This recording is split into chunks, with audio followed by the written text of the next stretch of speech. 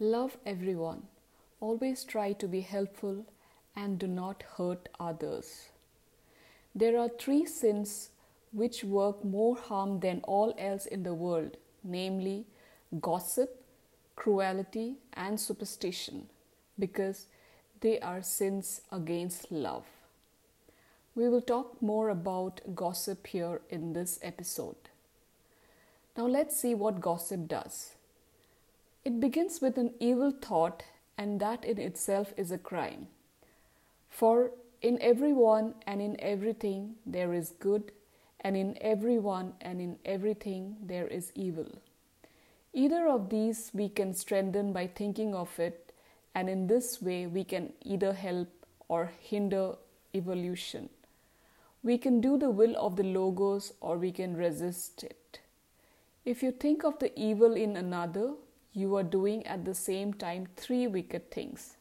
Number one, you are filling your neighborhood, your surrounding with evil thoughts instead of with good thoughts, and so you are adding to the sorrow of the world.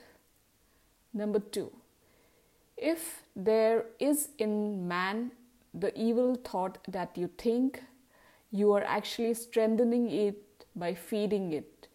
And so you are making your friend or that person worse instead of making him or her better.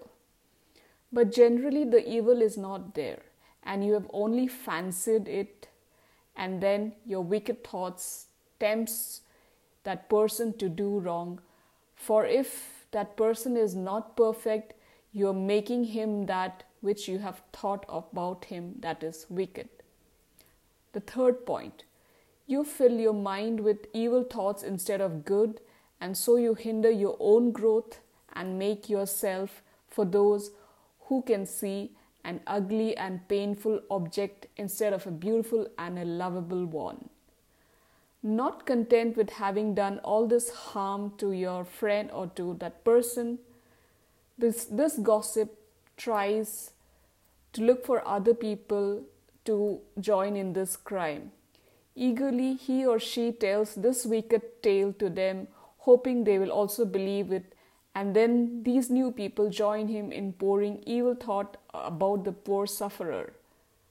And this goes on day after day and is done not just by one person but by thousands. Now, do you see how terrible this has become?